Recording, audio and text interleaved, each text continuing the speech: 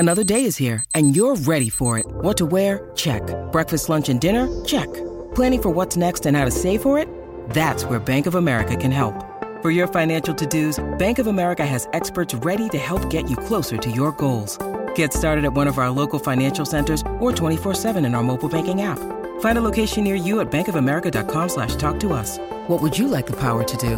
Mobile banking requires downloading the app and is only available for select devices. Message and data rates may apply. Bank of America N.A., member FDIC.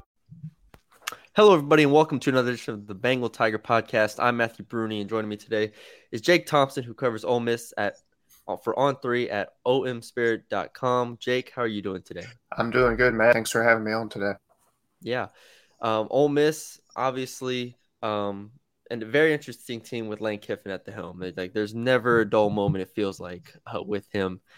Coming off an 8-5 season, obviously the 7-0 start is where they grabbed the country's attention. It was Ole Miss was, how good is this team? The back end didn't go as planned for them, but just how would you summarize what last year was, both good and bad? I think it was a season where the expectations kind of were there, but then people were accepting of, all right, it's a front-loaded, easy schedule. And then that back half is just nobody should ever want to have those last 7 games that Ole Miss had last year. And, they kind of accepted that, all right, it's going to be a fun couple months of the season, and then the back half's going to be what it was. Then when it got here, I think everybody was still just frustrated and mad, and it was like, I think they bought into that 7-0 start and felt good, the top 15, top 10 rankings, and they thought Kiffin had everything on track. Quinshon Judkins was just breaking out. Dart looked to be finding himself. The offense was lighting up the scoreboard. But then you got those better SEC offenses, and I think that exposed the Ole Miss defense and just kind of snowballed from there. And just kind of a downer of an exclamation point, or even if you would put it that, in that Texas Bowl performance against Texas Tech. I think everybody was just ready to kind of put the hay in the barn and let's move on to 2023. Yeah, because you come off a 10-win season in 2021 and the 7-0 start, and an 8-5 season for Kiffin in year 3 isn't bad. It's something you can build on. Some positive performances in the season, even with the win over Kentucky, I still consider as a pretty big moment for Kiffin and them. But I think you mentioned it, Quinshon Judkins. His emergence last year was really what everybody talked about in the country. And this offense being so run heavy was, I don't know if it was unique for Lane Kiffin, but it was something that really was interesting to watch. Just what did you make of Judkins emerging like that? I think everybody was kind of focused on Zach Evans coming in, the transfer portal guy, experienced Division I guy. You kind of thought you knew what you had in him. And Judkins, really nobody knew much yet because he just kind of burst onto the scene. Obviously, it's been talked about ad nauseum. Kiffin off by himself at the game, recruiting him in that state championship game. Nobody else really kind of were honed in on him, but Kiffin kind of did full court press, and they got him over here. And, it ended up proving to be a very smart move because Zach Evans was a hit or miss, up and down. Yeah. Injury played a little bit, missed one game. And then Judkins kind of became the bell cow. Becoming the bell cow as a freshman in the SEC, you're thinking, it's a Georgia running back or an LSU running back or Alabama back. It was an Ole Miss running back doing stuff that people hadn't really seen a young Ole Miss running back do for a long, long time. And, it kind of equated to that high school comparison of, you got the kid who comes in maybe as a junior or sophomore and nobody has tape on. And he just breaks through and just has that year. Now the question is, people got tape on Quinshon. People kind of know, all right, got to know where number 4 is at all times. How does he adjust to that this year, knowing all eyes are on him and all the defensive coordinators kind of know about him? That's the thing I'm most excited about seeing is how he adjusts and grows, because the hype is still there. The expectations are still there. It's kind of a long shot at the moment. And Ole Miss as a team would have to kind of do its part. But, people in Vegas are kind of kicking the tires on Judkins' Heisman odds. I know it's end of June, July, and there's 12 games to be played. But that just kind of shows you where the nation has valued Judkins entering from his freshman to his sophomore year. Yeah. Well, without Evans, it's interesting to see how many carries he will get this year. Obviously he got a ton last year, but it would be interesting to see just in terms of his national recognition continuing to grow. Now, at the quarterback position, it was an interesting offseason to say the least. Obviously, Jackson Dart's back, and then Kiffin goes and adds Spencer Sanders from Oklahoma State and Walker Howard from LSU. It's now a super competitive room, a super talented room. Just what do you make of the additions, the quarterback battle, or just how everything is looking right now? We all felt it's Dart's kind of team. He got the keys to the car, especially when we knew it was kind of that unspoken thing of Luke Altmaier. He's going to enter the portal, but when's he going to do it? Stuck through the postseason, did the bowl practice, was there for the game, and then hit the portal and quickly ended up in Illinois. So we were like, okay, it's Dart's team, but now they've got to go get some bodies. Dart was the only scholarship quarterback that they had in the room outside of some practice squad underclassmen. And so, they kind of missed on that Marcel Reed kid in the recruiting class. They lost him kind of at the 11th hour. So then they were kind of looking around, and then you see him get Spencer Sanders, who was kind of talked about, but he never – kind of Dylan Gabriel last year where he was talked about, but then he ended up going to Oklahoma. But there was more smoke to this fire with Spencer Sanders. And then Kiffin ends up landing him from Oklahoma State, where he'd been a starter for multiple years, 4 years, I believe, and successful with Mike Gundy. So then the question is, now Dart's got this quarterback battle for a second straight year, but competition is a little bit stronger than it was in a Luke Altmaier. You kind of felt Dart was going to eventually overtake Luke, and he did. Then Spencer comes in with the shoulder injury from before he got to Ole Miss, and has kind of a slow spring. Gets going for the last couple of weeks, and you see him start to use his shoulder more and his arm strength, and he looked really good in the Grove Bowl. But I still think if I had to put a marker down, I'd say Dart's the clubhouse leader, at least entering summer and fall camp. And now the question is, does Spencer feel okay being kind of the 1B to the 1A of Dart, a package type guy? Like, will they use him in certain situations? In the Grove Bowl, he used him in a lot of run plays. He was using his feet a lot, which I don't know if that's Kiffin tipping his hand earlier than he wanted to, or if they view him as just kind of a complimentary to not having to make Dart run so much. So I think there's still a battle, but then it also kind of comes down to, is Spencer okay knowing he's not the guy and he's got to fight through these 4 weeks? And then I'd say even into September before the Alabama game, those first 3 non-conference games may be another audition of sorts that Kiffin did with Dart and Altmaier last year. Yeah, I think you kind of mentioned as well as they ran Dart so much last year that it is nice to have Sanders as a change-up option, even though he can run the ball too. He can run a lot of stuff. You don't have to have different offense when Sanders comes in. I think that's a positive. For the transfer portal haul with this offense, I specifically am interested by the receivers that they added. Zachary Franklin from UTSA. I graduated from North Texas. I watched a lot of North Texas. So Conference USA, I watched a lot of UTSA beat up on North Texas with Zachary Franklin, and he is an awesome player. Trey Harris from La Tech. Also, Conference USA there. And then Chris Marshall from Texas A&M, who's kind of the wild card between those three. How essential was it to add those 3 receivers, and just what are your expectations for them and the pass game as a whole? I think the passing game right now, it's going to be kind of a by committee. Last year you had Mingo and Heath kind of, as you knew, your top 2 guys, and everybody else kind of helped get them open and make their own plays.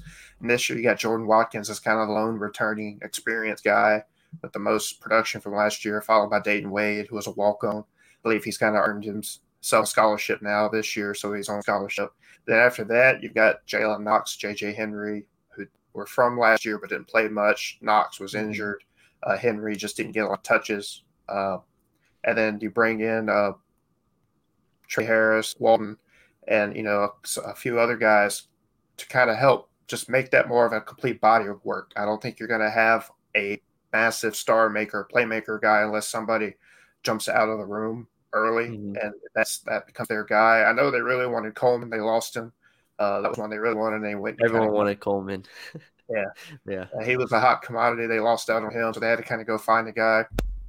And so they hit up Sakari, and I think that's a good fit. I'm looking forward to seeing him. Obviously, these summer transfer guys or late spring transfer guys, we didn't get to see it in spring practice. So there's a lot of question marks in how is the passing game as a whole going to look getting everybody here. Watkins was kind of in and out in spring, just kind of getting fully healthy at 100%. They knew what he had, so they didn't use him too much, work him too much in the spring. And so he just kind of took it easy, so to speak. So the passing game, I think, is key because you've got to have that to kind of blow off the top, make people back up so you can have Quinshawn in the run game do what it needs to do. So I think that there's a lot of pressure on the passing game this year, more so, and it's just the unpredictability and the unknowns of it. Yeah. I will say I think it'll be interesting to see Zachary Franklin at this level because he was so dynamic at UTSA. So it'll be interesting for him. I just did an Auburn show where it was talking about Jairus Shorter, transferred from North Texas, who was similar vein of explosive transferring up. I guess last thing on the offense for this year, do you foresee it being a similar balance of run pass where it is run, 60% of the time or so, where they were, I think they're third in the country in rush yards per game. Do you see it being the same thing, similar, maybe a little bit more balanced, or what do you think? I think it's going to be run first, just initially, and kind of piggybacking off the last kind of answer there, until the passing game becomes reliable, consistent, and kind of gets the machine going, so to speak. You know what you got in the run game. You got a Ulysses Bentley back who can kind of be the backup to Judkins to give him some breathers. And you got a freshman in Kedrick Rosano, another Texas product, coming in as a true freshman. So you've kind of got a stable running back room, and I think that is going to be kind of how the offense goes at first, is establish Judkins in the game and force the defense to kind of have to allow those receivers and Watkins and Franklin and Trey Harris and others to take advantage of that. But I think as the season goes on, I part of me wants to say it tries to keep it as balanced as possible, but I think in the end, is the run game is going to kind of have the edge and be the spearhead of the offense. Yeah. Flipping it to defense, Pete Golding now as the defensive coordinator. Obviously, getting him from Alabama, that's a big deal. The defense, like you said, for me, obviously, just looking as an outsider, and it did look like not only the schedule got tougher, but maybe the got kind of worn down a little bit on that side of the ball. Just what have you seen so far? What have you heard so far about Pete Golding as a DC? What are your expectations of him? Every player we've talked to has just been kind of a rejuvenated enthusiasm. Not that the defense was down on what they had last year. It's just something new. You always get excited, especially something new that you get from an Alabama. I think you get really excited just because the success they just have year in, year out. And Pete Golding's a name that kind of breeds success. And, we saw an instant change immediately in spring practice this back in March and April with the 4-man line. I mean, it's been a kind of a 3-man front line on defense for the past few years, and it just wasn't working with the personnel they had. It was just they were getting gouged in the run game. Opposing offenses kind of just do what they wanted up the middle. And now Golding's kind of add that 4th man, whether it's a down man or a guy up on the edge. It looks like it's added some new teeth to that defense, which I think that front line is the key part of this whole defense this year. It's the most experienced, most kind of veteran and seasoned group that the defense has, just from players who've been here in the system and not having to rely so much on portal guys to plug and play in this year, like linebacker and in the secondary. Got Jared Ivey, Cedric Johnson, AJ Pegues. Those kind of your 3 that are your main guys. You got Josh Harris from the portal, Quay from the portal. You've got a lot of just kind of muscle and beat up there that I think Gold is excited to kind of finally get against other teams. He's been practicing with them, and he'll practice, get them ready in the fall camp. But I think he's excited to kind of unleash that front line. Yeah. You mentioned it, but the linebacker and secondary took a lot of transfers in those spots. And they specifically, obviously, Jeremiah Jean-Baptist, Monty Montgomery, a guy like Deshaun Gaddy, who I watched obviously at North Texas the past 3 years. I think he's a really good player. Jaden Kennedy. I mean, there's a ton of lists. The list is long of players at linebacker and safety and DB. Just what do you make of the transfer additions and just how they've kind of remodeled it there? We kind of got the most looks at the linebacker, or the new guys at linebacker, just because they were here in the spring, and Monty Montgomery and Jeremiah.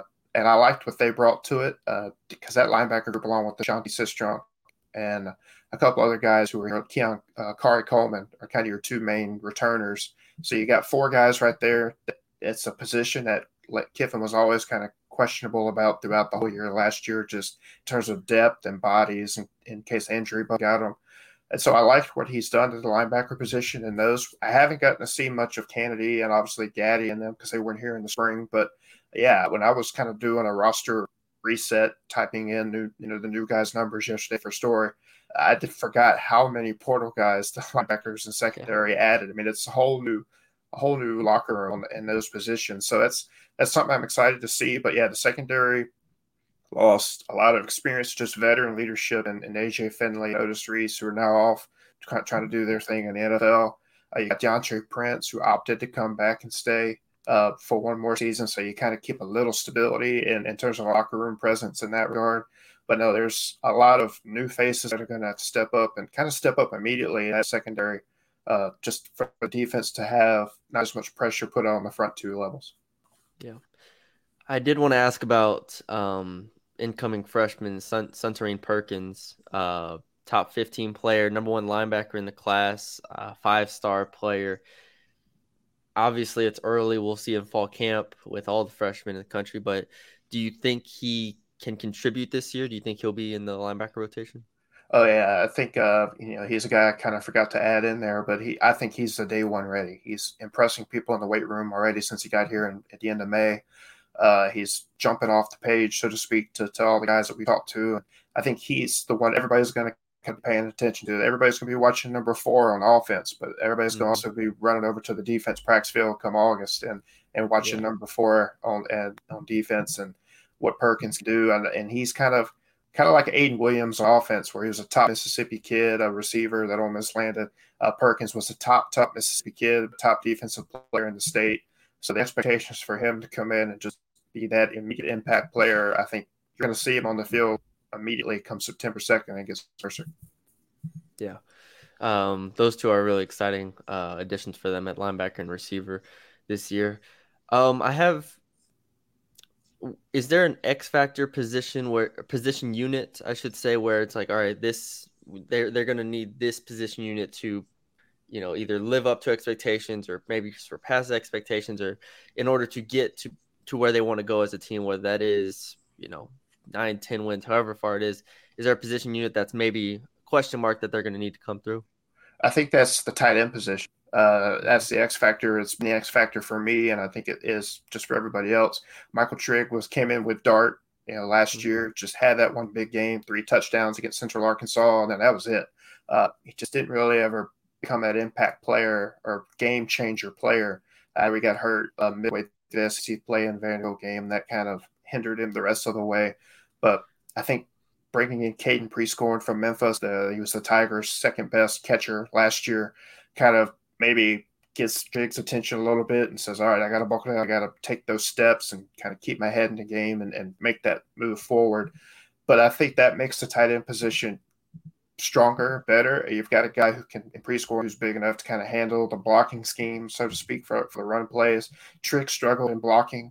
So now you can maybe use him as more a slot kind of receiver type tight end in that regard. So I think that's the X factor for especially how the offense goes, is what can Dart or whoever quarterback do with the tight ends, get out there. Because I expect Trigg and Prescorn to be on field at the same time a lot of the time, just because of they complement each other and they also bring 2 different styles of play. Yeah. Now, last thing is we look ahead at the 2023 season. When I looked at the schedule, I forgot they have Tulane on the road in the week 2, and then Georgia Tech at home. And Georgia Tech, obviously, Ole Miss won 42-0 last year, but still Georgia Tech's at least a capable opponent that I think it will be better this year. When we look at the non-conference, Tulane, Georgia Tech, are you excited for that Tulane game? I am. I think it's more important than a lot of people are kind of thinking at the moment, because I know Tulane lost a lot from last year's roster, and but I still think it's the second game of the season. It's the road game. It's two in the afternoon in New Orleans in September. It's hot. There's a lot of factors at play for both teams who are trying to mesh new rosters and new teams. And Tulane gets to be at home. That excitement's still there from the Cotton Bowl, just a handful of months ago. And I think they're, I don't think they're a one-hit wonder. I think they're a team that, they got a staff that's going to figure out how to make these new guys plug and play and be good. And I still think that's one to watch as an early potential kind of stub-toe game. But I think in the end, Ole Miss will get it. And, they should be 3-0 before they start the juggernaut of the SEC schedule with Alabama, LSU back-to-back, kind of an awful 1-2 punch. I expect Georgia Tech the game to kind of go just like it did in Atlanta last year, where Ole Miss should dictate it early. And, I think you should see a lot of young guys get reps those first 3 weeks just to kind of see where the depth is. And then from there, it's murderer's row. It's like 7 or 8 SEC games in a 9-week stretch. You get a bye week tossed in early, mid-October, and then from there it's just all SEC. And then they've kind of started doing finally adding a ULM game, a non-conference game late in the year after Georgia to kind of lick their wounds before they, right before Georgia, I believe, before they do that and then wrap up with the Egg Bowl. So it's a tough stretch again, but it's a little more manageable in terms of it's not all non-conference, kind of high school style, and then straight SEC all the way through. Yeah, you mentioned it's the schedule is a little bit more balanced this year, where it's not backloaded. Alabama and LSU to start is front loaded to a degree, but then Arkansas, Auburn, Vanderbilt, A&M is a stretch where Ole Miss can do really well, and then Georgia and like you said, ULM, and then Mississippi State. When it comes to fans, media, setting expectations for this team overall, is there a sense of Lane needs to get back to 10 wins for this program, or is it? I think for me as an outsider, obviously, it's like if they can go 8-4, punch maybe 9-3, I think that's an awesome year for this team and this program, especially with LSU, Bama, and Georgia on the schedule as 3 really tough top 10 games. If you can go, 8-1 in the rest of the way, that's to me a really, really good season. What do fans and what do media think? I think it ranges from it's going to be like a 6-6 type team or season to 8-9, and some just I think like to feel optimism, and some put a 10 at the beginning of theirs, but most of it kind of falls I think in the 8 to 9 win area. But no, there are expectations now with just how last season, regular season ended with Kiffin, Auburn saga and all that. And is he going? Is he not going? And just how that drug out kind of rattled, stirred the fan base. It rattled the fan base a little bit, and it's been some time. He's here. Spring came and went, so kind of got everybody just focused on football. But we're looking at the schedule and season expectations. I think he's got to finally get one of those signature wins that he just, he's beaten the teams he's supposed to, but he hasn't fared well in those games that he needs to get to move Ole Miss up the SEC ladder, so to speak. He got that win at Tennessee a couple of years ago, and that's kind of the last big signature win, so to speak. So if somewhere this year, Georgia probably is that's fool's gold probably, but Alabama, LSU, I think he's got to get one of those, I think, this year. Yeah, LSU at home would be an interesting one as far as big games, because Alabama's on the road and Georgia's on the road. Those would be tough. I think, you look at LSU at home, A&M, obviously, who knows how good A&M will be this year, but A&M at home, Arkansas at home, those are games where if you can take 2 out of those 3, I think that you're looking at a positive year. It's just such an interesting team with all the transfers, obviously Golding at DC. I'm just not sure exactly what to make of them, but I don't follow the team every day, so that's why it's a fascinating team for me. Yeah, no, this is it. Kiffin's made this kind of a must-watch TV, so to speak, with the team, and with the portal and all the kind of his personality and recruiting tactics and style, and getting big-name assistant coaches in, and Golding now has kind of brought the attention back. So it's going to be interesting to see kind of everything and what everybody else's questions are for Kiffin for this season, when we get to Nashville in July for media days. So that always kind of makes me go, oh, this is what everybody else is kind of thinking of this team as well. But for us who see it every day, it's never a dull moment covering this beat. Yeah, For sure. But all right, Jake, thank you for joining me. This was a lot of fun. I feel like this gave LSU fans really good insight on Ole Miss, who's obviously one of the longtime rivals. But yeah, thank you for joining me. Appreciate it, Matt. Look forward to seeing you.